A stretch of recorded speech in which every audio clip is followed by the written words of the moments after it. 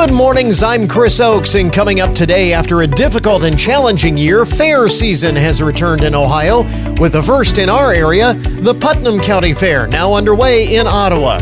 Also this morning, infectious diseases as a matter of national security, how U.S. Army research plays a critical role in identifying, treating, and preventing pandemics like COVID-19. To your health this morning, 8 in 10 older men will be affected by BPH for Men's Health Month in June, a reminder about the importance of proper screening and timely treatment. And happening around the area, food, games, crafts, classic cars, and plenty of great music, the Blanchard River Bluegrass Festival returns to Mount Blanchard this weekend. This is the Good Mornings Podcast Edition for Tuesday, June 22nd, 2021. Today is National Chocolate Eclair Day. So if you need a reason to celebrate, have yourself a chocolate eclair today, along with some onion rings. Today is National Onion Rings Day. I don't know that those two things necessarily go together, but there you have it. It is National HVAC Technician Day. And again, these are people who are normally overlooked in our everyday, day-to-day, but where would we be without HVAC technicians? So, happy National HVAC Day. It is World Rainforest Day, and this is my favorite celebration today. It is Stupid Guy Thing Day today. Celebrating all of the stupid things that guys do, like not listening to their significant other when they are being talked to, not asking for help when they should, refusing to ask for directions or not following directions. I see you, IKEA. And not putting the toilet seat down. I say another one of those stupid things that guys do. Although I've always wondered about that. Why is it that guys have to put the toilet seat down? Why is it that girls don't have to put the toilet seat up? Just something that I wonder about sometimes. But anyway, Stupid Guy Thing Day today. Also, it is your last chance to see the supermoon. The full moon of June is the last supermoon of this year.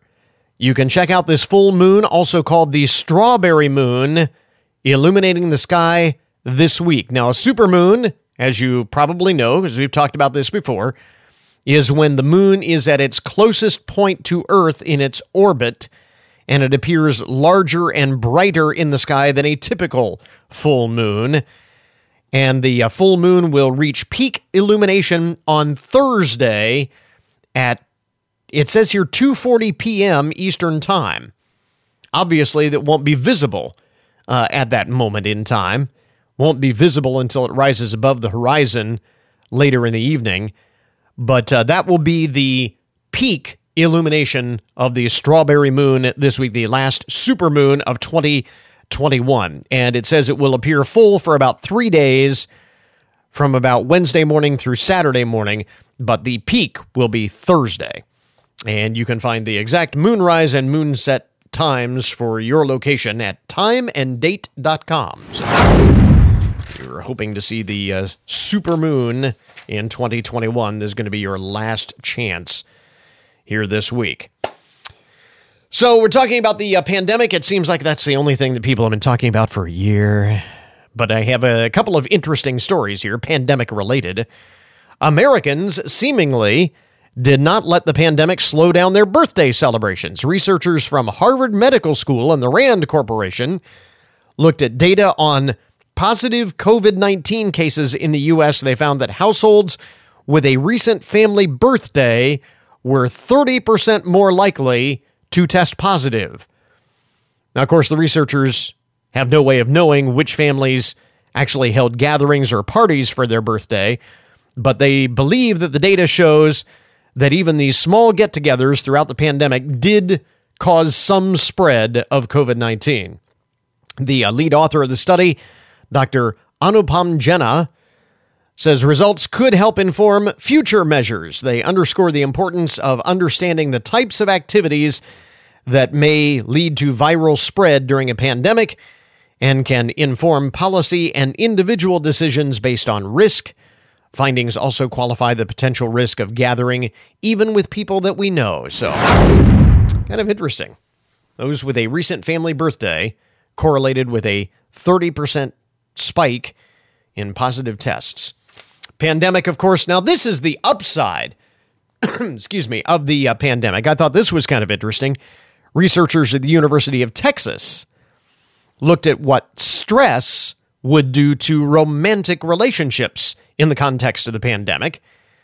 Obviously, people in lockdown for long periods of time, if not entirely in lockdown, at least cooped up with people, family members, significant others for long periods of time because so many things were canceled, so little there was to do to get them out of the house. So if not technically in lockdown, spending much more time with their significant other, and that can be stressful. So UT researchers, University of Texas researchers, looked at what stress would do to romantic couples, and they found when couples blamed the pandemic for their stress, they were happier in their relationships. when they could have an external source to blame for their stress, they did not blame each other, is the long and short of it. They say previous research has shown that romantic partners tend to be more critical toward each other when experiencing common stress, but that major events, like natural disasters, are not always associated with poor relationship functioning. This is because the event itself is an obvious stressor, and people may be more aware of how they are affected by these stressors and how the stress could spill over into their relationship. And I have to say, I probably experienced this. If you think about it, over the course of the past year, you probably experienced this. How many times were you short-tempered with your spouse, maybe snapped at your significant other, and then later you went back and apologized and said, it's all this stress, the pandemic, it's just getting to me, it's just getting to be too much. And your spouse or your significant other said, that's okay, I understand. And so you diffuse that stress by blaming it on the pandemic.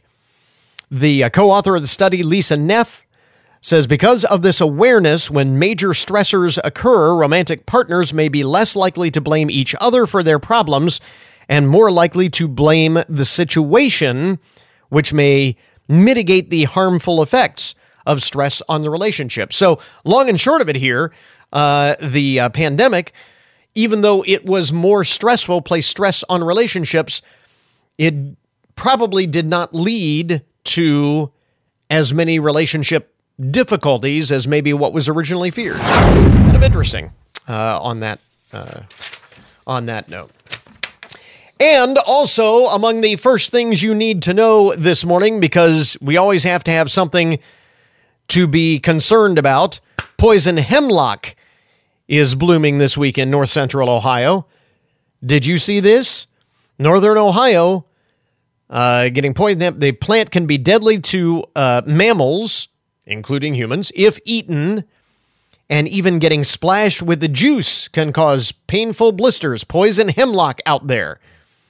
And I did not know this. Apparently, it looks kind of like a wild carrot, which makes it especially important to be aware. It looks like a wild carrot. So bunnies are at particular risk, apparently. The stalk is purple, and by the time it is 2 years old, it can reach 6 feet tall. So this is not any ordinary carrot. Farmers with pasture land, they say, should be especially vigilant that animals aren't grazing on the plant. So make note of that. And again, because we always have to have something to be fearful of or worried about, West Nile virus is back.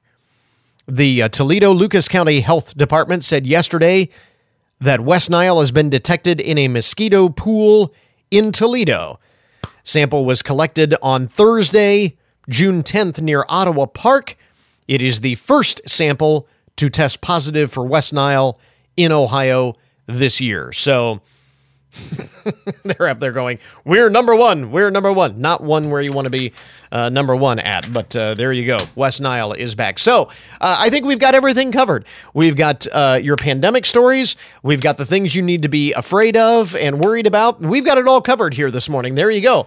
Some of the first things you need to know to get your Tuesday morning started. This is ONN. I'm Dave James on the Ohio News Network. Governor Mike DeWine is making a push to have 900,000 more Medicaid recipients in the state vaccinated by the middle of August. Ohioans on Medicaid have a much lower COVID vaccination rate than the statewide average, and the 6 managed care plans that handle Medicaid in the state are offering pay incentives to doctors and pharmacies to schedule more vaccinations. Kelly O'Reilly is president and CEO of the Ohio Association of Health Plans. We are helping with free transportation through the managed care plans to vaccination clinics, pharmacies. We're hosting events in communities across Ohio. We are also helping to provide ways for after-hours vaccination opportunities. You can find out more at covidvaxonthespot.com. That's VAX for Vax. covidvaxonthespot.com. The percentage of Ohioans over age 12 who have been vaccinated are not changing much. Yolanda Harris with ONN affiliate WBNS TV in Columbus has the daily updated numbers from the state health department. About 47% of the state has gotten at least one dose of the COVID-19 vaccine, while 43.2% of Ohioans have gotten all shots and are considered fully vaccinated. I'm Yolanda Harris. Ohio's latest unemployment rate checked in yesterday at 5% for May. That is up from 4.7% in April. I'm Dave James on the Ohio News Network.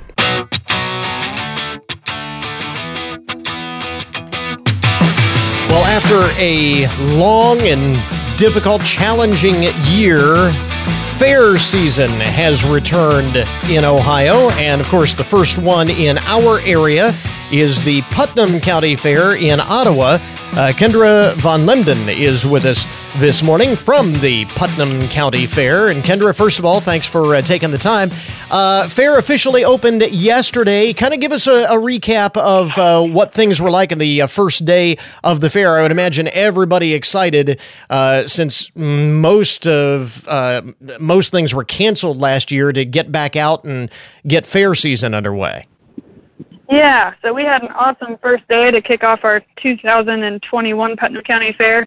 Like you said, a lot of bit different than last year. Everybody was just excited to be out, and barns are full of animals. We had a lot going on. Just a lot of activity yesterday. A lot of people came out, and we had our veterans ceremony yesterday evening. We had our king and queen coronation, and then our band show in the evening at the grandstands. 4 different junior fair shows back here at the barns, and wow. So we had a really great day, lots of activity. Yeah, very busy. Now, refresh my memory, because there were so many things that were canceled or altered or scaled down from last year. What did the fair look like last year in Putnam County? Because obviously the first one in the area was held before a lot of the restrictions came. You had a scaled down fair last year, did you not? We did. Yep, we were able to have all of our junior fair shows for the kids. Yeah. And then we also had a few of the entertainment grandstand events, some limited concessionaires, and that was about it. No rides. Yeah, so it was still very much scaled down, but it came before the shutdown of fairs statewide. But I would imagine the flip side of that was in planning for this year's fair became something of a challenge, not knowing what the rules and restrictions might be, because you've got to start planning well in advance, and especially for this first one of the year in our area, the planning starts even earlier. Yep, that's correct. So we actually we started planning for the next year's fair in July already, right after our fair ends. Right. So we pretty much started planning last July as if we were going to have a full fair again this year, knowing what we had went through last year. We changed our schedule and the way we could actually have our quote unquote fair last year so many times that we figured if we planned on full steam ahead for this year, we could always backscale. Yeah, well, there you go. I guess that is one thing. You certainly had some experience in terms of adjusting things on the fly. Fortunately, that is not the case. It is a full fair, and like I said, I know a lot of folks are eager to get to the fair. Maybe it's for the first elephant ear in a couple of years, or the livestock shows, junior fair, all of the rides and attractions. Kind of give us sort of an overview of what is yet to come on the schedule. What are some of the highlights? Yeah, so back here at the barns, we have junior fair shows today and tomorrow. We've got some open livestock shows yet in the evenings, and then on Saturday. And as far as grandstand attractions, this evening and tomorrow evening, we have harness racing in the grandstands, expected to have 2 full nights of racing. Friday night, we have truck and tractor pulls, and Saturday is the demolition derby. In our entertainment tent, we have Friday evening is Country Star Playoff, and Saturday afternoon we have a craft beer tasting event. So we have 10 breweries coming in from the countywide or surrounding county area to come and showcase some of their top favorites, and then the individuals who participate in that event, they have to pay to participate, and then they come home with a commemorative glass as well. Terrific stuff. So there is something for everyone, and of course you have the full midway and all of that as well. We do, yep. Rides kick off every day at noon. Today is actually Kids Day, and there are some ride specials today for the kids. Kids Day activities going on. We have a vendor who's doing face painting, and then characters will be strolling the grounds today as well for the kids. So make sure that you get to the Putnam County Fair. Runs now through Saturday, right? Saturday is the final day of the fair? That is correct. And in talking with the vendors, the concessionaires, the ride operators, and so on, how happy are they to be back to normal, as it were, after all of last year? They've got to be just ecstatic to see the crowds and to be able to get things going again after last year. Yes, they are. Yep, everybody's just more than happy to be out and about and seeing familiar faces, seeing new faces, and unfortunately, there were a few concessionaires and vendors that didn't make it through the pandemic.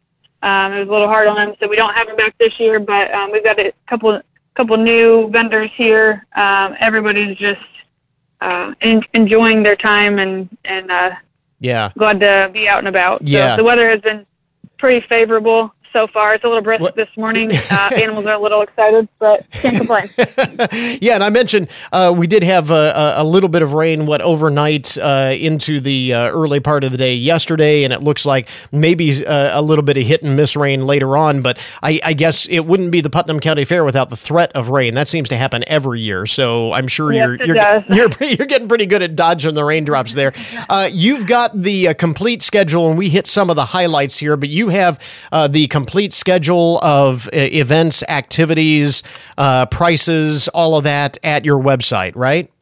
We do, yep, and that's PutnamCountyFair.com, and then we also have a Facebook page that is updated with all of the information as well.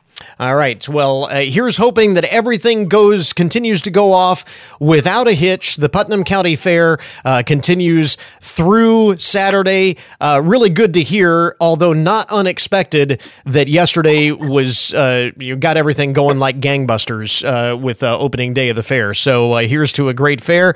And again, Kendra Von Lemden with the Putnam County Fair with us this morning. Kendra, thanks very much for the time. We appreciate it. Thank you so much.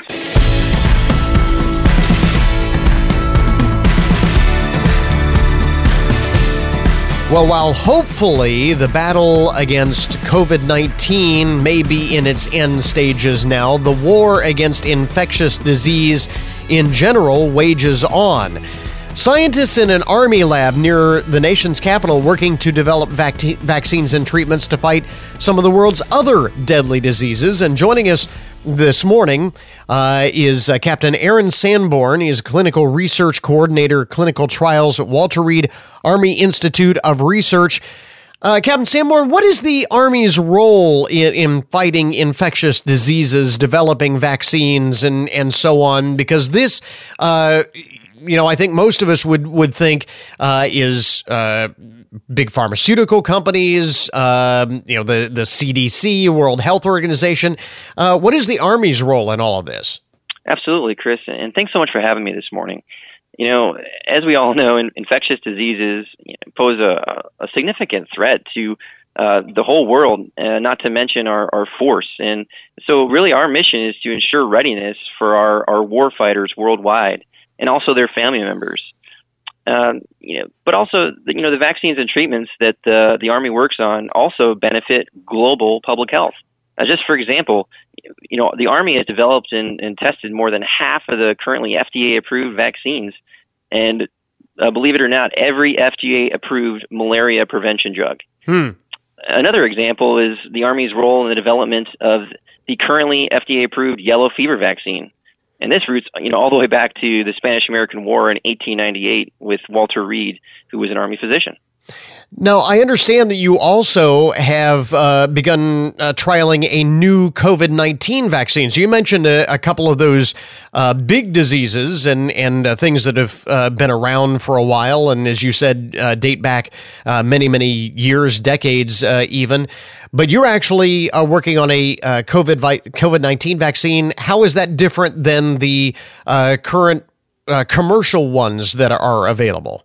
That's a great question. So, Walter Reed Army Institute of Research, the vaccine that they're working on and actually has begun phase 1 clinical trials.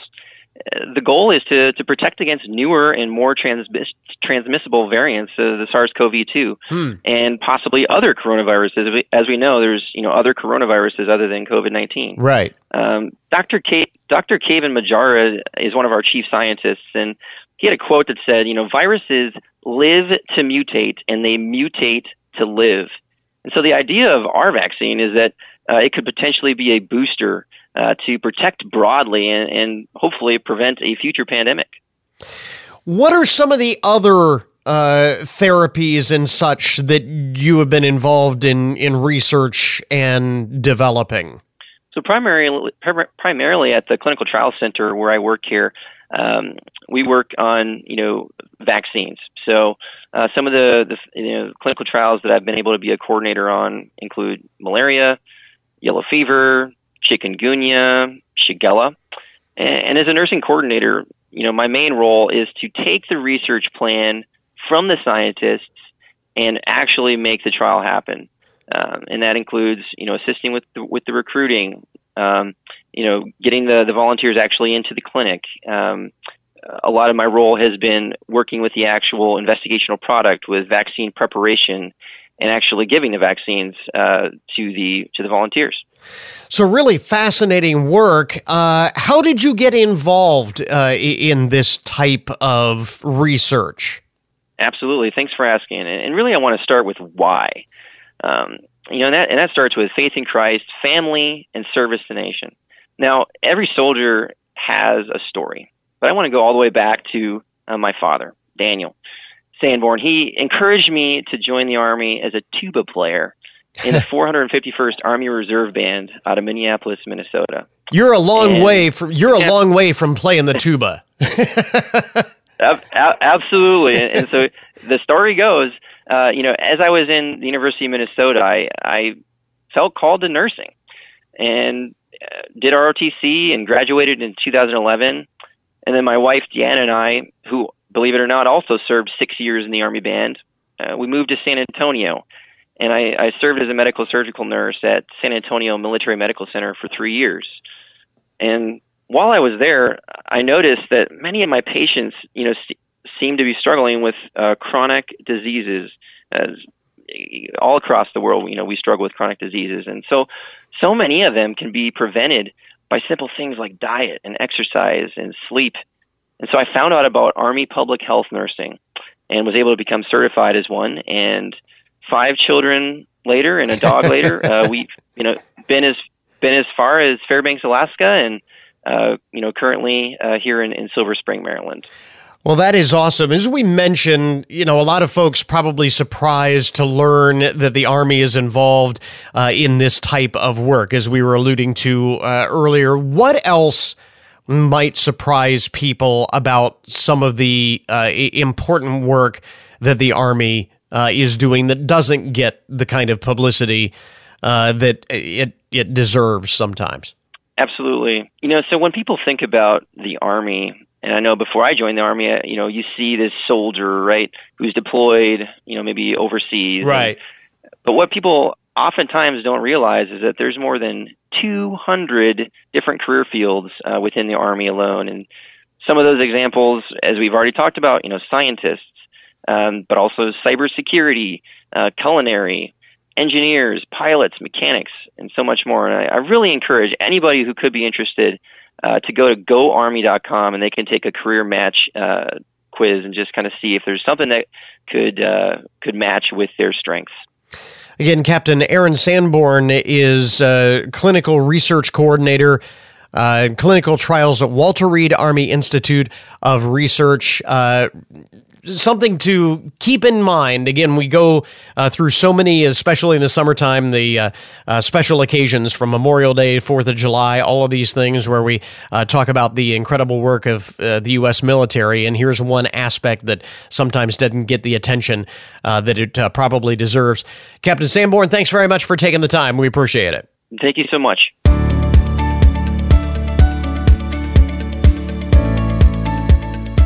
June is Men's Health Month. Did you know that more than 40% of men in their 50s are affected by benign prostatic hyperplasia? That is a number that jumps to 80% by the age of 70. Urologist Dr. Greg Eure joins us this morning to Your Health. And Dr. Eure, explain briefly what BPH actually is. This is another one of those terms that we've heard. Explain exactly what it is and what are some of the symptoms. Sure, Chris. Thanks for the opportunity to be with you. So BPH stands for benign prostatic hyperplasia, really medical jargon. The easier way to think of it is an enlarged prostate. So as you outlined, men, as we age, that prostate continues to enlarge in more than half of us, and more than half of those men develop symptoms. And what types of symptoms are most common for men with this condition? The most common, getting up multiple times at night. That's probably the one that brings men into us most often. Mm-hmm. Frequent during the day, the urgency, got to go, got to hurry up and get there, feeling of incomplete emptying. That's the kind of the main ones. But again, any of those that are not how you did when you were 20 years old. Yeah. And it's interesting because you recently did a study which finds that men will have to plan this out, this extreme bathroom planning, you call it. And obviously this has a dramatic impact on quality of life. Right. I think that's the message, that you don't have to suffer. You're not alone. That this was a survey of 1,000 men, 45 years of age and older, and they had at least one urinary symptom. And it really asked how it impacted their life. And nearly 2/3, they would alter or not do activities because of needing to go to the bathroom or having to know where the bathrooms are, ceasing their fluid intake, which is dangerous with summer upon us, planning to get up at night. We know now sleep is very important for overall health. If you're getting up multiple times, it's not only impacting your health, but likely your partner's as well. So this is definitely a dramatic quality of life issue. And what are the treatments that are available? There are some relatively new ones that maybe individuals aren't aware of. No, that's a great point, Chris. So we've had medications around for a long time. Many men have been on them or on and off. They can maybe initially work, but over time, as the prostate enlarges, become less effective, and they can expose men to side effects. A recent large study, well-done study, showed that a common class of medication we use can increase man's risk of heart failure, which is sure not desirable. There also, on the other end of the spectrum, are more invasive surgeries where we remove prostate tissue, but again, can expose men to side effects that they don't want, one being impact on sexual function. So the UroLift system is a minimally invasive system. It can be done in a urologist's office under a local anesthetic or in a surgery center with a light anesthesia. And it basically moves that obstructing prostate tissue out of the way to take pressure off the bladder and help relieve those symptoms and get men off medication.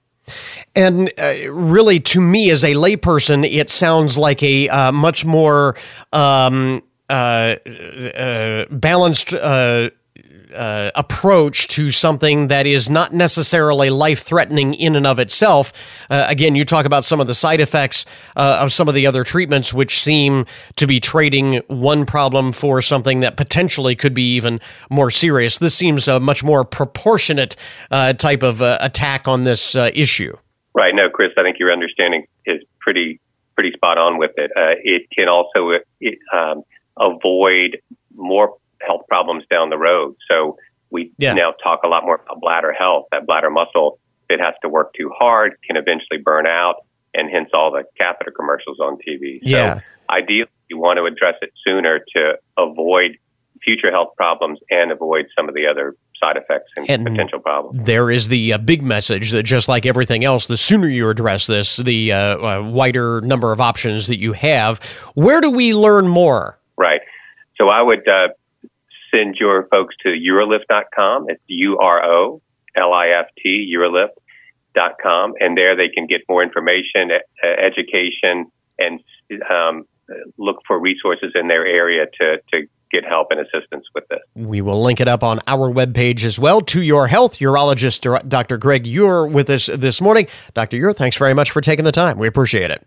Thank you, Chris. Thank you very much.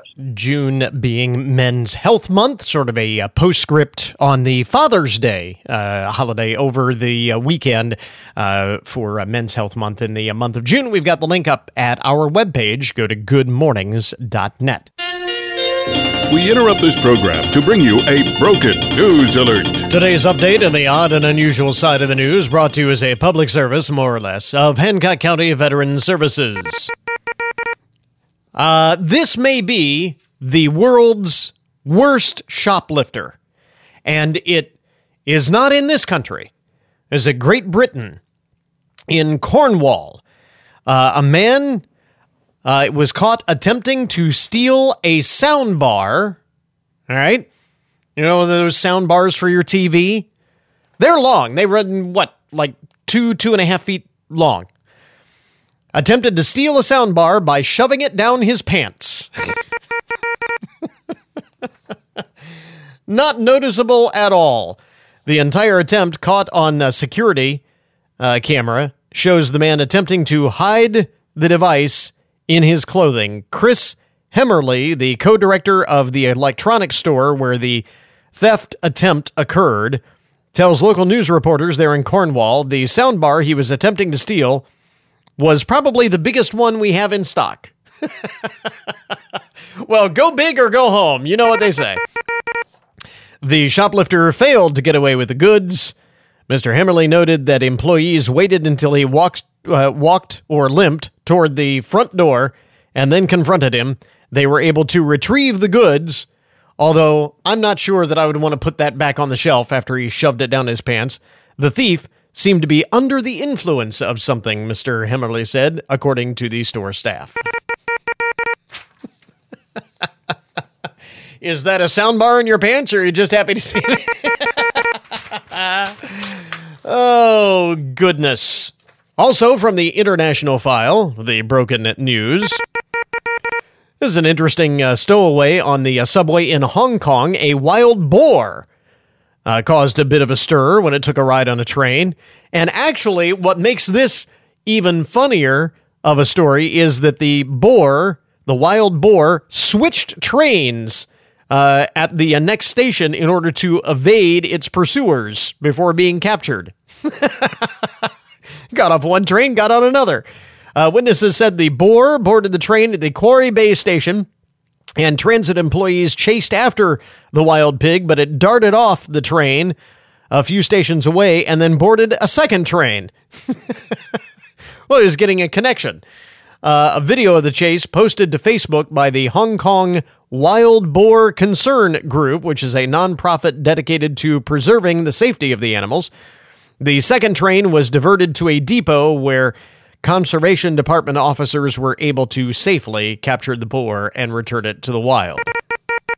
Wonder if it was charged with turnstile jumping, because I'm guessing it didn't have a token for the subway, but anyway.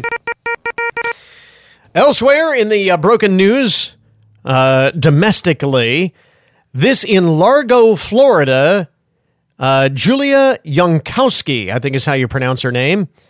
Imagine what would it feel like to be a billionaire, even if just for a second. Julia knows, sort of. She went to her local Chase Bank branch to withdraw some money from her account, but she wanted to check her balance first. So, she checks her balance, the receipt, the ATM spits the receipt out, and lo and behold, she had $999,985,855.94 in her account. Just shy of $1 billion. She said she was understandably shocked to see that huge balance. She was also horrified because she said, I've read stories about people that take out money out of their account and then the bank discovers one of these errors and it causes a whole mess and you get this big bill and all of that. So her heart kind of stopped for a moment. As a result, she says she hasn't touched her account since Saturday night. What's crazy about the story is she says she's tried to reach out to the bank several times and has not been able to reach a human to speak to. Only the company's automated service. So as of right now, as far as she knows, she's still a billionaire. That would be a shocker. How much money do I have in my account? $1 billion. Well, I should be okay. Take out $20. Elsewhere in the broken news, this out of South Carolina, some people apparently take their dessert very, very seriously. Man told police his girlfriend assaulted him during an argument over making s'mores early Saturday morning. This is Myrtle Beach, South Carolina. Police interviewed the couple, both of whom said they had quarreled over the s'mores. The 45-year-old woman said the dispute never got physical and was verbal only. Her 54-year-old boyfriend alleged, however, that she struck him in the head during the dispute. A Myrtle Beach police officer noted the victim and offender have been dating for 2 weeks and have lived together the entire time. Might want to rethink that domestic arrangement, I'm thinking. Police say since the man had no bruises or marks to corroborate his claim and no other witnesses were present during the alleged assault, there was not enough evidence to make an arrest of the offender. But I'm thinking he may want to get a new girlfriend. I'm just saying, if that's... you're worried about an assault over s'mores, that relationship may not be on the strongest footing to begin with. And finally, in the broken news this morning, this also from the International File, reports out of the United Kingdom say a healthcare worker at Heartlands Hospital has confessed to buying snacks from a hospital vending machine with her dead patient's debit card just 17 minutes after the patient died. Police say Aisha Basharat apparently tried to make another purchase several days later, but the card had already been canceled. She has been arrested on charges of theft and fraud by false representation. I mean, honestly, you're going to use the dead patient's debit card 17 minutes afterwards. Well, she's not going to miss the money. Maybe she was a billionaire. I don't know. Anyway, there you go. That is today's Broken News Report. This update on the odd and unusual side of the news brought to you as a public service, more or less, of Hancock County Veterans Services. We now return you to your regularly scheduled programming. It's the WFIN Virtual Car Show. Get them out, shine them up, and upload a pic of your classic, and we'll post it to WFIN.com for everybody to see. In addition, we'll have an online car show calendar so that you know when and where all the area shows are. It's chrome and horsepower on display online. the WFIN virtual car show and calendar. Thanks to Details Auto Spa, Loritz Chevrolet Cadillac, and 1330 WFIN and 95.5 FM.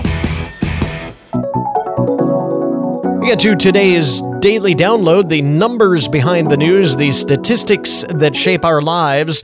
Later on today, is it right? The Senate is going to take up this voting rights bill that they're trying to, in the words of Democrat supporters, say they're trying to guarantee equal access to the ballot box for everyone, trying to eliminate efforts to restrict voting rights that they are concerned about around the country, and Republicans pushing back, saying that this is not the job of the federal government to federalize these elections. It's up to states to decide how to conduct elections, and it doesn't look like there will be any Republican support for this measure. So it most likely will not pass, and it is just a big controversy over this whole voting rights legislation. What do average Americans think, though? It's kind of interesting. Results from a new poll from Monmouth University finds that big majorities favor some things that fall on both sides of the debate.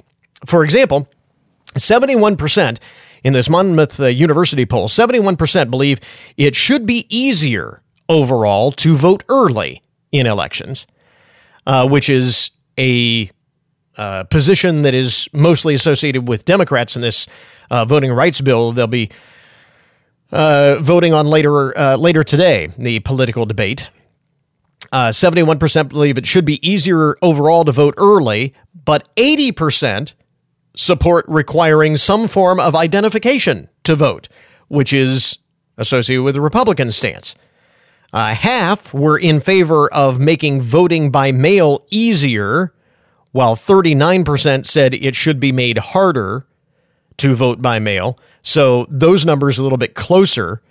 More than two-thirds, 69%, were in favor of creating national guidelines to allow vote by mail and in-person early voting in federal elections in every state. In other words, a significant majority believe that there should be some standards across the board.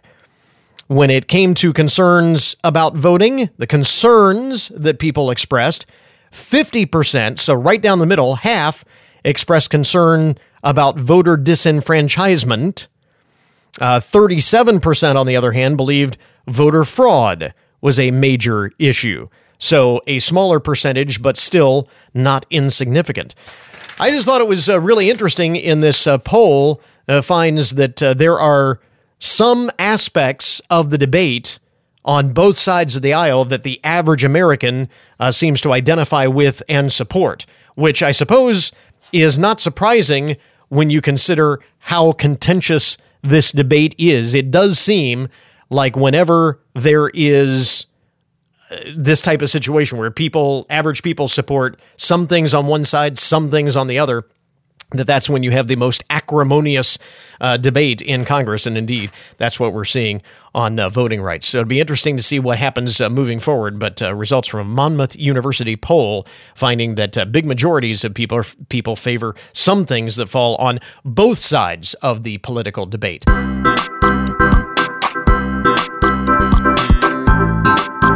have Cindy Ambergy on the line with us this morning. The Blanchard River Bluegrass Festival returns to Mount Blanchard this weekend. And Cindy, first of all, thanks for taking the time this morning. Always great to talk about fairs and festivals and all of these things that are going on once again.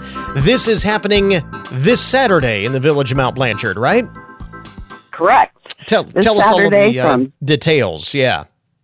Yeah, we decided to do something different, so we started the Bluegrass Festival, and it's going to take place this Saturday from 10 a.m. till 9 p.m. We've got 4 bands starting.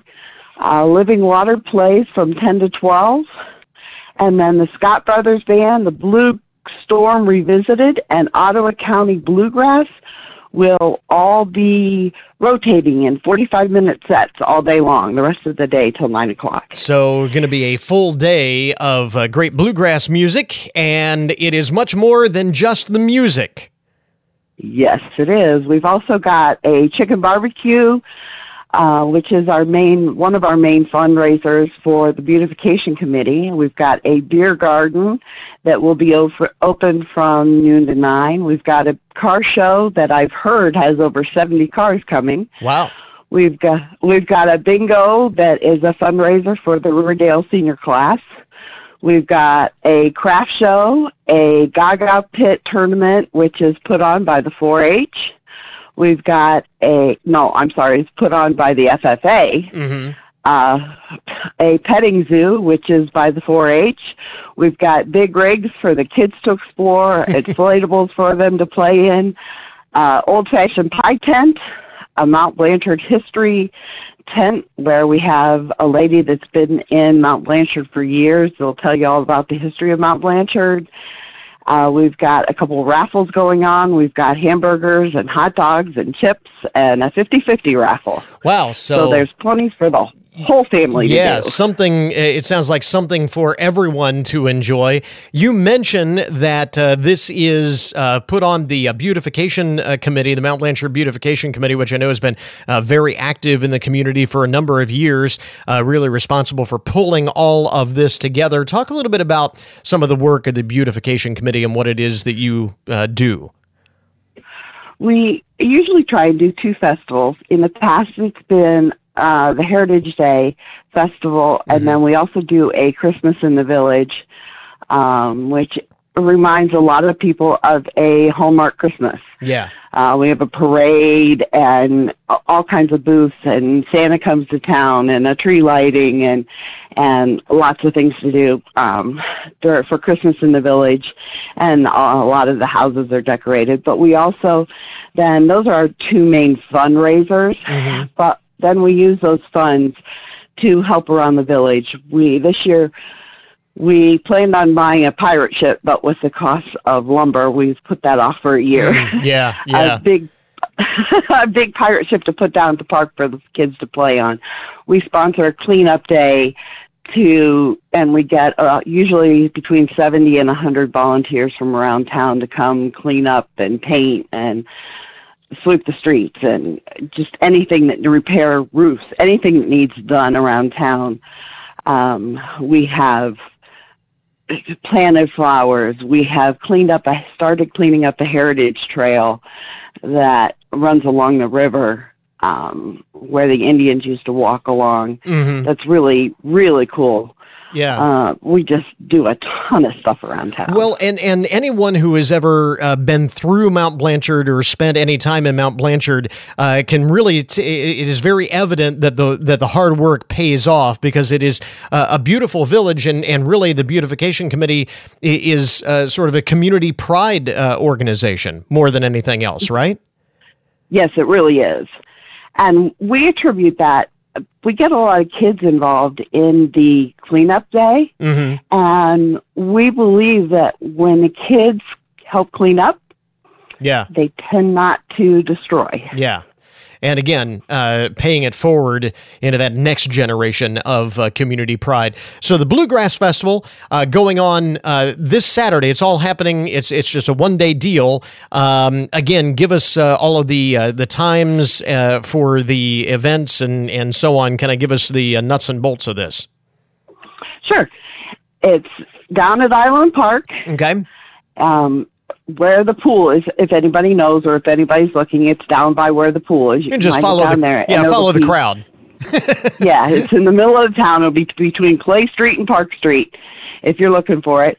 The bands will be playing from 10 to 9 at night, 10 in the morning till 9 at night. The beer will be from noon till, we'll stop serving about 8. The chicken barbecue and the hamburgers and hot dogs will be from 11:30 to 6. The chicken barbecue, there are still tickets available. They're $9 each. If you are interested, you can give me a call. I'll give you my number in a little bit, which will be daring. But then the craft show and car show, Gaga tournament, I believe, is $5 if you want to enter. Okay. If you've never seen it, come down and watch. It's a lot of fun.